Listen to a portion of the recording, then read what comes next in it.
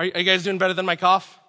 Okay, that's what I hope. Hey, if you've never met, my name is Coughing Phil.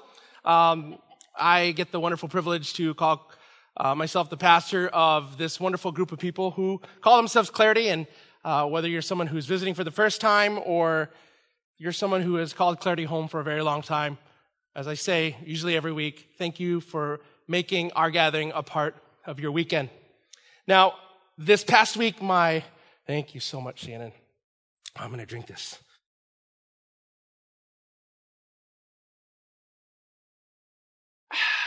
All right.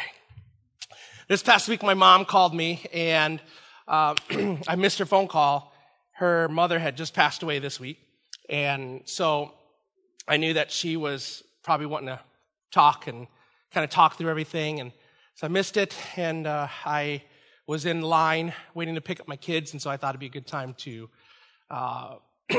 call her, and so I called her and seen how she's doing, and if any of you've met my mom, she's like this bubbly energy of positive energy, and so even in the midst of losing her own mother, she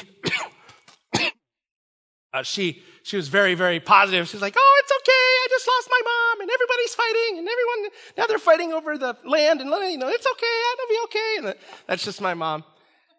And so anyways, I picked up my kids, and then when the kids got in the vehicle, she's like, "Oh, let me talk to the children, the grands." She calls them the grands. And so we put them on FaceTime, and then, of course, she's like, "Oh, so good to see you. Oh, look at you." Like typical grandmom's like, "Oh, look at you. You're so grown." I think that's what your obligation to say as a grandparent every time you see your "Oh, you look so big." Yeah, big or grown up, right? And so it's a typical kind of stuff. She was...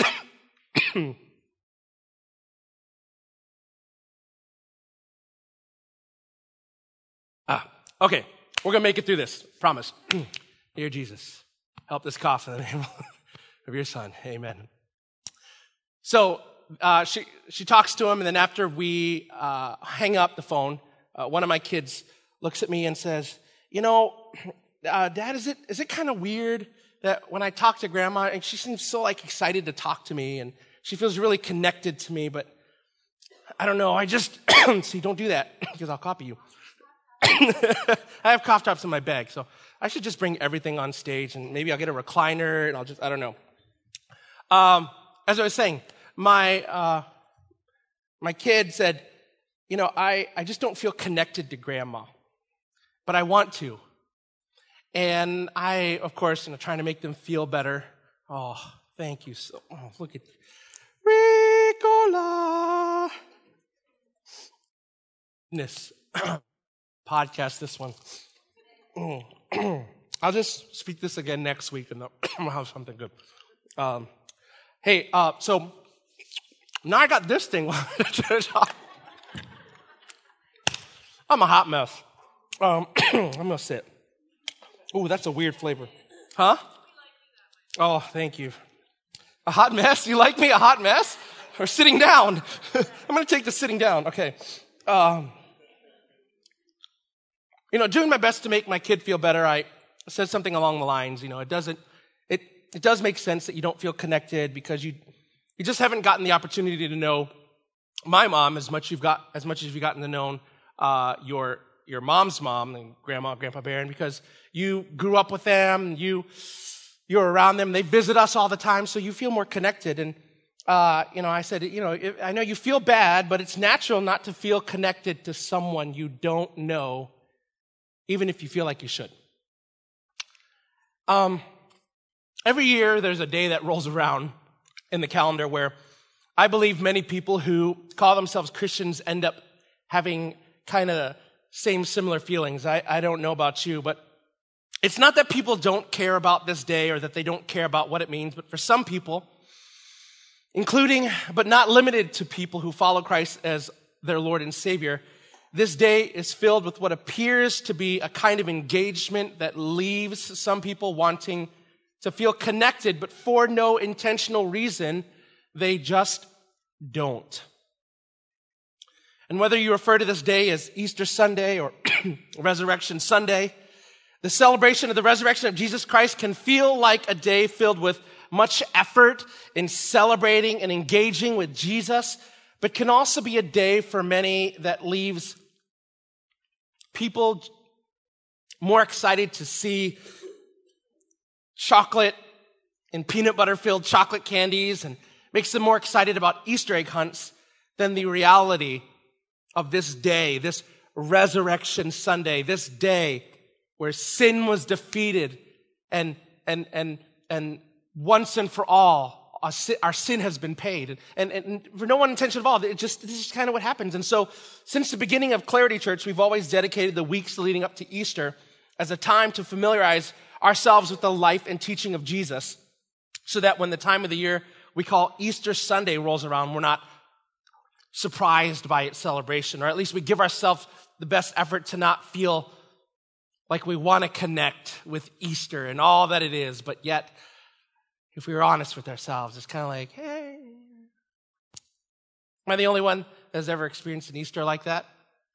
Maybe you're a better Christian than I am, but there have been Easters where I was like, oh, this is great. I believe Jesus is alive. And maybe I was arguing too much with my wife on the way home last night, or maybe we took too much time to get the kids ready in the morning, or whatever it is. I just didn't feel like there was something to celebrate. So today we begin this new series with this goal in mind. We want to spend the next 5 weeks leading up to Easter rediscovering, or maybe for some of you discovering for the first time, how Jesus is better than anything we could place our hope in and greater than anything we could ever imagine. In years past, we looked at the life and teaching of Jesus while he was incarnate, when he was God in flesh on earth.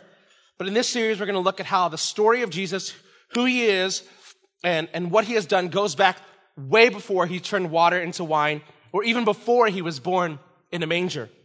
Over the next several weeks, our hope is that we will explore this not often talked about reality, that the whole story of Christianity is about Jesus.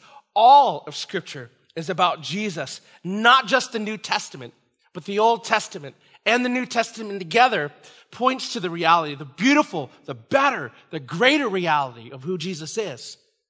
And as we spend the next 4 weeks in the Old Testament, we will look at the story of Adam and Eve and learn how Jesus resisted temptation and can give us the strength to do the same. And we'll study the story of Hosea and how his life was meant to show us Jesus' grace is better and his love is greater than, and that his display of love is the only display of love that has been known to cover a multitude of sins. And we'll look at the life of Isaac and how his life prefigures the sacrifice that Jesus would later make on the cross. And we'll seek to look with new eyes through the life of Jonah, how Jesus lovingly seeks to draw those who are separated and rebellious against him to himself. So what I want to do is not waste any time, and let's just dive right into our text. If you have your Bibles, open up to Luke chapter 24. If you have your notes, I've printed those out there for you. But you can follow along. We're going to spend primarily most of our time in this passage of Scripture because the text today is one of the best illustrations of how the story of the gospel is better than just the story of Jesus' life on earth, just the 33 and a half years that sometimes we're tempted to think of when we think of this person, Jesus. And I think this story illustrates just how the good news of Jesus is greater than any news that has ever been or will be proclaimed. So, if you're with me, Luke chapter 24, we'll look at verse 13. Now, that same day, well, I'm going to stop there, and somebody will be like, okay, what's the significance of that? Now, listen. Just in case you're not familiar with where this passage of Scripture falls in the timeline of the life and teaching of Jesus, what you need to know is that there is great significance in these 4 words. Now, that same day. Now that same day was the day that two women came with spices to pay their respects. In the same way, we'd leave flowers at the grave of those we love. Now that same day was the day that the earth shook and a stone was rolled away. Now that same day was the day that the body they were looking for had disappeared and angels from heaven had appeared. Now that same day was the day that shocked and shuddered the lives of those who follow Jesus. Now that same day was a day that changed the course of history. And I don't know where you are in your journey of faith or whether or not you believe everything you've heard about Jesus or the Bible, but like it or not, Jesus made an impact in the world and it was never the same. Now, that same day. Now, that same day, two of them were on their way to a village called Emmaus, which was about 7 miles from Jerusalem. Together, they were discussing everything that had taken place.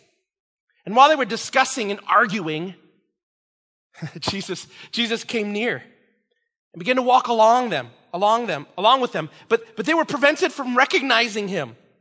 And then he asked them, hey, what is this dispute that you're having with each other as you're walking? Stop right there. If you can imagine what that day would have been like for these followers of Jesus, the tragedy that they must have felt. They were walking along this 7-mile stretch of road, absolutely bewildered after 3.5 years of watching Jesus walk on water, making spit wads out of mud and putting it on blind eyes, feeding 3,000 people with just a small boy's lunch and going to every town and every place and every town and every place they would go to, they would see miracle after miracle and they would hear teaching after teaching that revolutionized the lives of everyone who heard it, as if Jesus' words himself cut to the very heart of man. And in fact, it was proved in itself because it made burly fishermen in their strongness and their manness, and the worst of sinners, the tax collectors and the prostitutes, and made them all listen and say, this is what my life has been missing. I must follow Jesus. But then,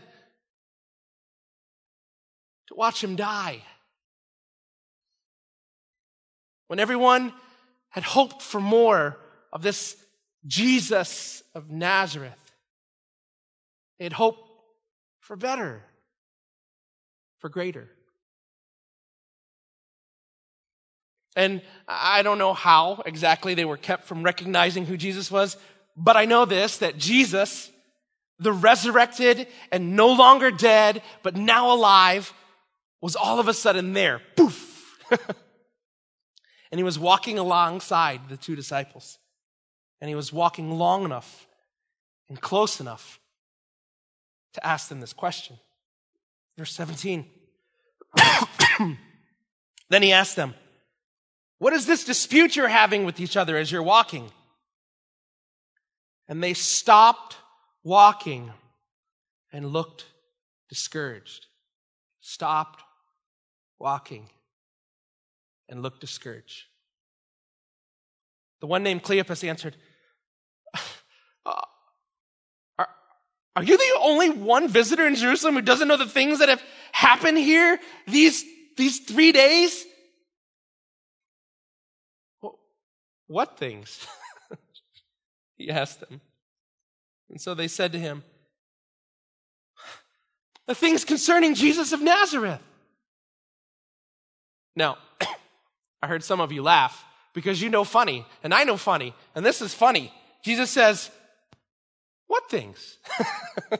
As if though he was clueless to the nail scars in his hands and in his feet. And don't forget the being raised from the dead part thing, like, I just kind of forgot all that. Who is this? What things that happened? I love this. Two guys walking down the road knew Jesus died and had earlier that day heard from two women and the disciples that his body was gone. Now they're heading to Emmaus, which is 7 miles from the city. And now we find out where they are emotionally. They are disappointed and full of grief. They stopped and they were what? Discouraged. And even before modern psychology discovered the stages of grief, You see it here in display. They were in shocked. They were shocked and they were just angry. In fact, in the literal Greek, it kind of connotates this idea that they were literally shouting at each other along the road, and who knows what they were arguing about.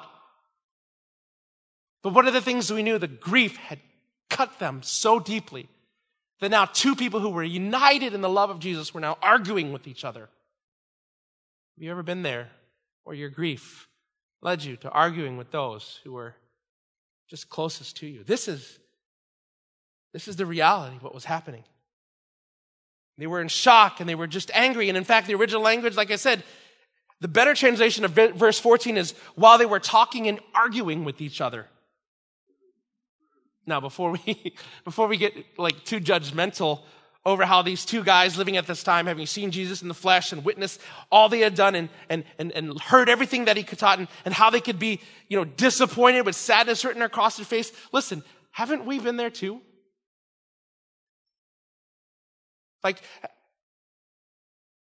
haven't you been there? I mean, how much do you know about God? How much have you yourself taught others about God? How many of these kind of messages have you sat through where if you were asked how you feel about God, you would say, I'm just really disappointed. Do you know how long I've been praying about this? Do you know how long I've been lonely? Do you know how long I've hoped for? I've wanted? And yeah, I know Jesus died, I crossed, I saw the flannel graph when I was 6. So did you. But Phil, if you were to ask me how I felt about Jesus, I don't know. I'm just a little disappointed. Haven't you been there? Haven't you been there? I know I have. And so these guys are just amazed that this stranger doesn't know of anything that has gone on these last 3 days. And so they say, you literally must be the only person on the planet who has not heard of what has happened here. And Jesus is like, what things? Hiding his hands so they don't see his scars. I don't know. I don't know what he did. And here they are. They're distraught. They're going, what's that? What? You haven't heard the things? And she's like, pray tell. And personally, I don't think Jesus was trying to be coy. I don't think he was trying to be like me. In fact, that'd be a bad example of who Jesus is. But I think Jesus was trying to demonstrate, listen, that he was more committed to letting people know how much he cares over proving how much he knows. And so Jesus says to them, tell me more. Tell me more about your disappointment. Tell me more about the events that led you to where you're at. And so they did. And they said this. He said, Jesus was a man who was a prophet, mighty in deed and word before God and all the people. And how our chief priests and rulers delivered him up to be condemned to death and crucified him. But we had hoped that he was the one to redeem Israel. Yes. Besides all this, it's now the 3rd day since these things happened. And moreover, some women of our company amazed us. They were at the tomb early in the morning, and when they did not find his body, they came back saying, this is what we've been arguing about, that they've seen a vision of angels who said that Jesus was alive. And some of those who were with us went to the tomb and we found it just as the woman had said, but him they did not see.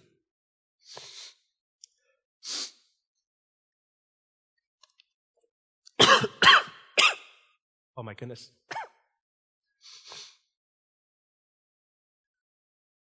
I wonder how much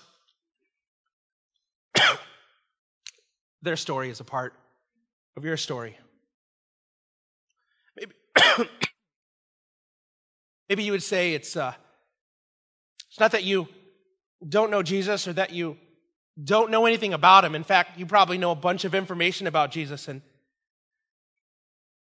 this information had led you to hope that he was the one who was going to change this life, change this marriage, change this relationship, change my future. I had hope, Phil, that one day he was going to be the one that changed my circumstances in life for the better. I had hoped Jesus was going to do something greater than this. Because honestly, right now, as I'm living, there's nothing better. There's nothing greater. It's just disappointment. And yeah, I hear some other people talking, Jesus is alive, but I went to the grave, and at least for me, he was just gone.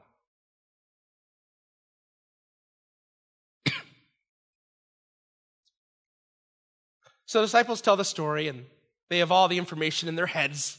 They walk with Jesus, they saw the miracles, and even performed some of them with him. And then this is where Jesus kind of steps in, and I think he's realized that he needs to kind of interject before they get too deep in their funk. How many of you have gotten too deep in your funk before, right? And you just needed someone to kind of go. And so here Jesus kind of steps in, and he says, don't you have a clue who Jesus is? And he says this like this. He says to them, "O foolish ones, and slow of heart to believe all that the prophet have spoken. Was it not necessary?" If you have a Bible where you can highlight that. Was it not necessary that the Christ should suffer these things and enter into his glory?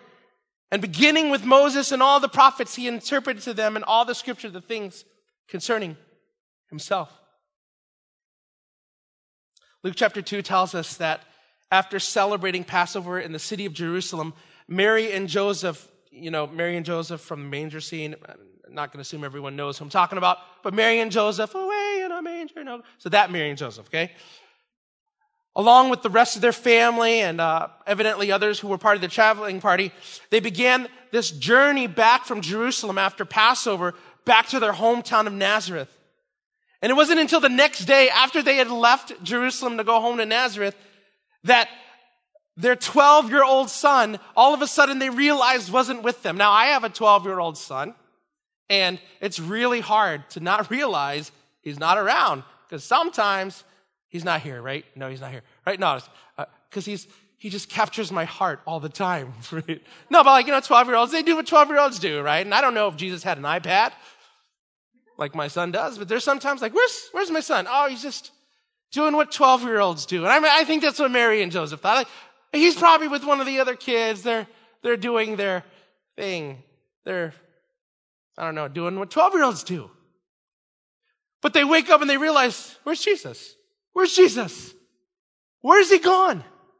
And so they take the whole day trip back to Jerusalem. And after 3 days, so one day, and then they spend 3 more days looking all over Jerusalem. And where do they find him? Those of you know the Bible, where do they find him?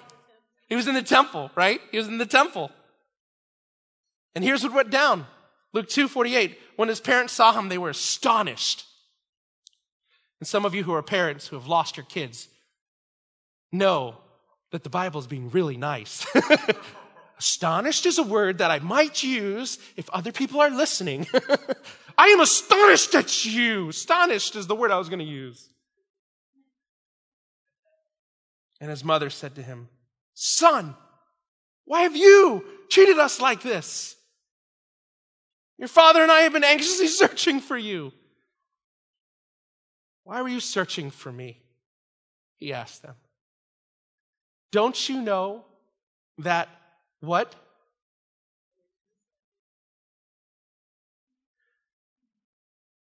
Why are you looking for me? Don't you know that it was necessary for me?"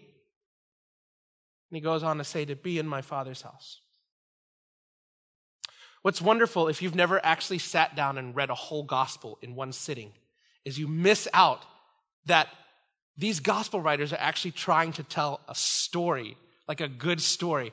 I know some of you have Bible reading plans that have you in and out of Scripture, but if you ever sat down to read Luke, it would click for you. You would understand, and in chapter 2, Luke goes back and brings this theme up again here at the end of his book and says, just like in the beginning, it was necessary. He brings this phrase up, knowing his readers would catch this. It was necessary. I love how N.T. Wright, Bible scholar, connected the dots between the story when he wrote this. He's just said it in a better way. He goes, the way Luke has told the story may strike a careful reader of his gospel as a part of a large-scale framework around the main story, which is just about to begin. One of the best-loved moments in his gospel is the story of the road to Emmaus, in which two disciples are sharing their anguish over the 3 days that have elapsed since Jesus' death. Jesus meets them and explains it was necessary that these things had to happen. And here is another couple coming back to Jerusalem, finding after 3 days that Jesus they thought they had lost, and having him explain that it was necessary. The word is exactly the same in the Greek here as it is in the road to Emmaus. That I had to be busy at my Father's work. You might call the pair of stories something like, quote, on finding the Jesus you thought you'd lost. And if that is the message of these two passages, maybe, listen, Luke is wanting to tell us something about his gospel as a whole. Maybe he is writing at one level at least for people who may have some idea of Jesus, but find he is more elusive than they had imagined. Finding him, of course, will normally involve a surprise. Jesus doesn't do or say what Mary and Joseph or the two on the road were expecting. It will be like that with us too. Every time we relax and think we've really understood him, he will be up ahead, or perhaps staying behind while we go on without thinking. Discipleship always involves the unexpected. Just think about that for a second. Discipleship always involves the unexpected. Man, I wish I wrote that. It's good stuff. Back to Luke 24. After Jesus is done walking them through all the scriptures, Genesis all the way through Malachi, the rest of the story goes on like this, Luke 24, 28 to 35. They came near the village where they were going, and he gave them the impression he was going further. Seriously, Jesus? Okay.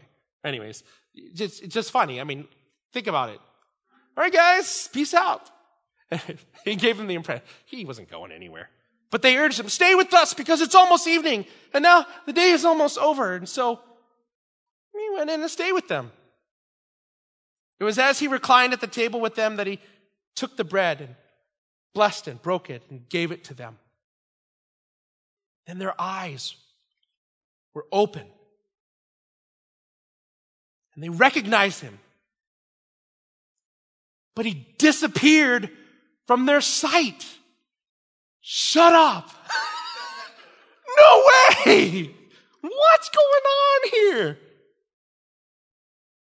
They said to each other, catch this, weren't our hearts burning within us while he was talking with us on the road and explaining the scriptures to us?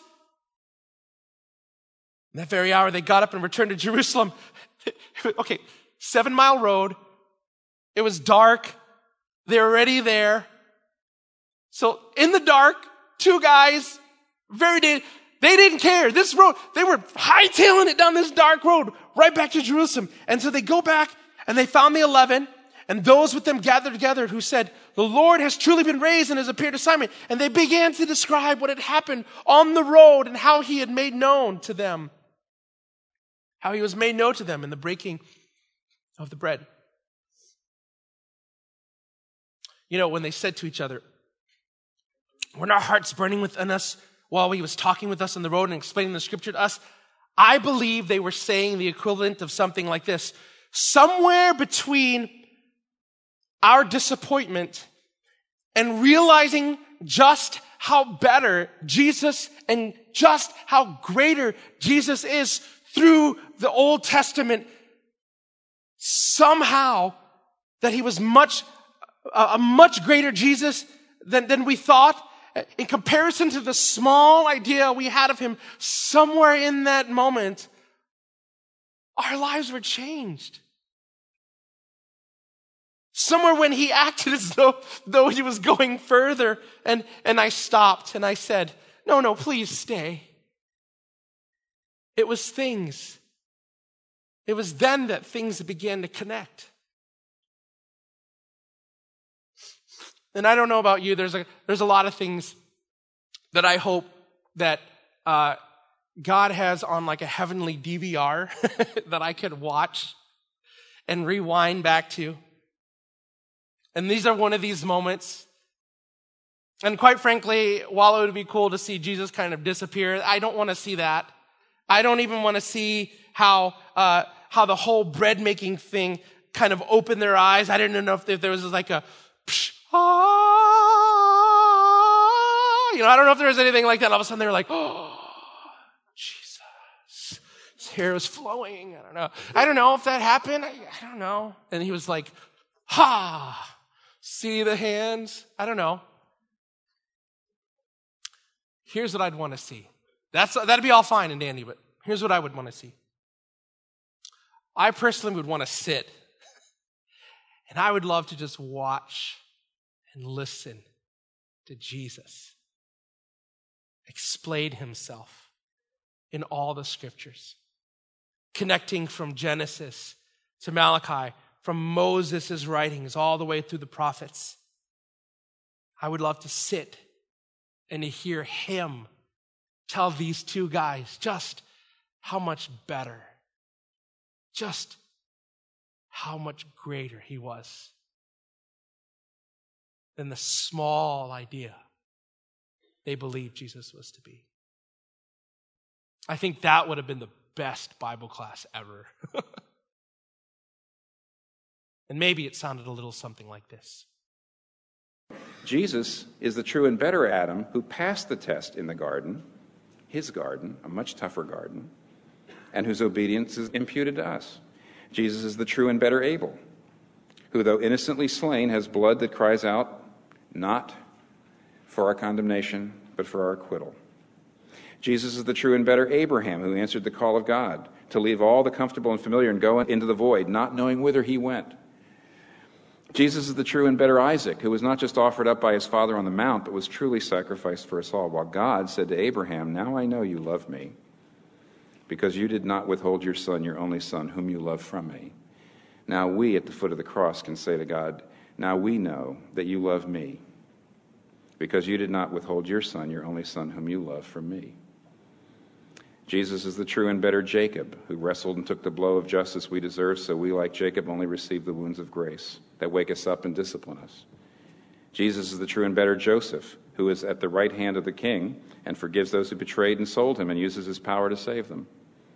Jesus is the true and better Moses, who stands in the gap between the people and the Lord and who mediates a new covenant. Jesus is the true and better rock of Moses, who, struck with the rod of God's justice, now gives us water in the desert. Jesus is the true and better Job. He's the truly innocent sufferer who then intercedes for and saves his stupid friends. Is that a type? See, that's not typology, it's an instinct. Jesus is the true and better David, whose victory becomes his people's victory, though they never lifted a stone to accomplish it themselves. Jesus is the true and better Esther, who didn't just risk losing an earthly palace, but lost the ultimate heavenly one, who didn't just risk his life, but gave his life, who didn't just say, "If I perish, I perish," says, "When I perish, I'll perish for them, to save my people." Jesus is the true and better Jonah, who was cast out into the storm so we could be brought in. He's the real Passover lamb. He's the true temple, the true prophet, the true priest, the true king, the true sacrifice, the true lamb, the true light, the true bread. The Bible's not about you.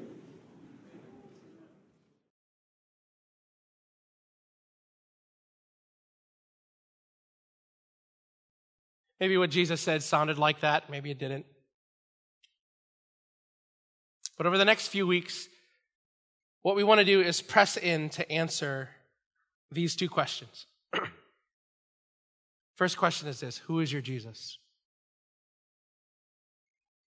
If you ask me to describe Jesus, I'll tell you about his life. I'll tell you about his death on the cross. I'll tell you about his miracles. I'll tell you how he turned water into wine. I'll tell you how he made the blind see and the lame walk. I'll tell you how a guy was dropped in through the roof of a house just so he could be healed by Jesus. I'll tell you how Jesus told Peter, "Get behind me, Satan," and we'll laugh. I'll tell you about all the things that I know about the life of Jesus. But if that's all I told you, that would be a small definition of who Jesus is.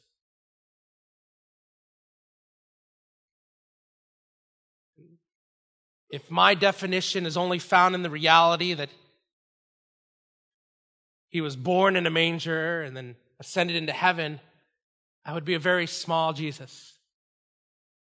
But what if my definition of who Jesus was found in the reality that he is the beginning and the end, the Alpha and the Omega, who was in existence before the world began and through whom the world was made, and all things not only exist but are held together?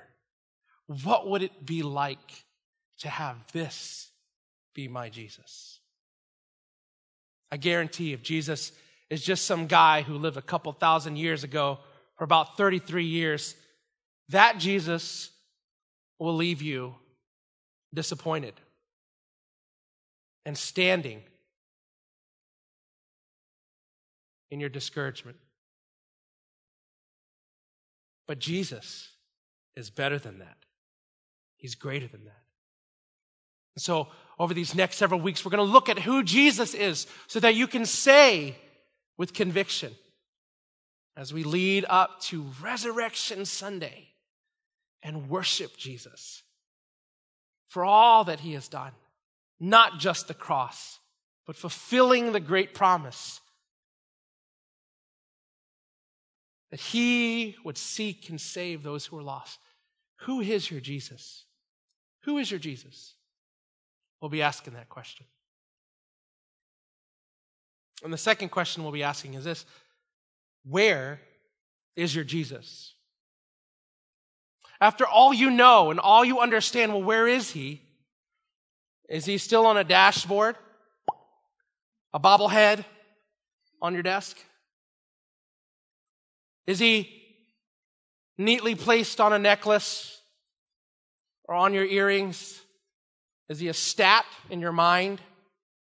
Is he sitting in the vending machine of our spirituality that we like to refer to every once in a while when we want to justify our pursuits of happiness, prosperity, and personal beliefs of morality?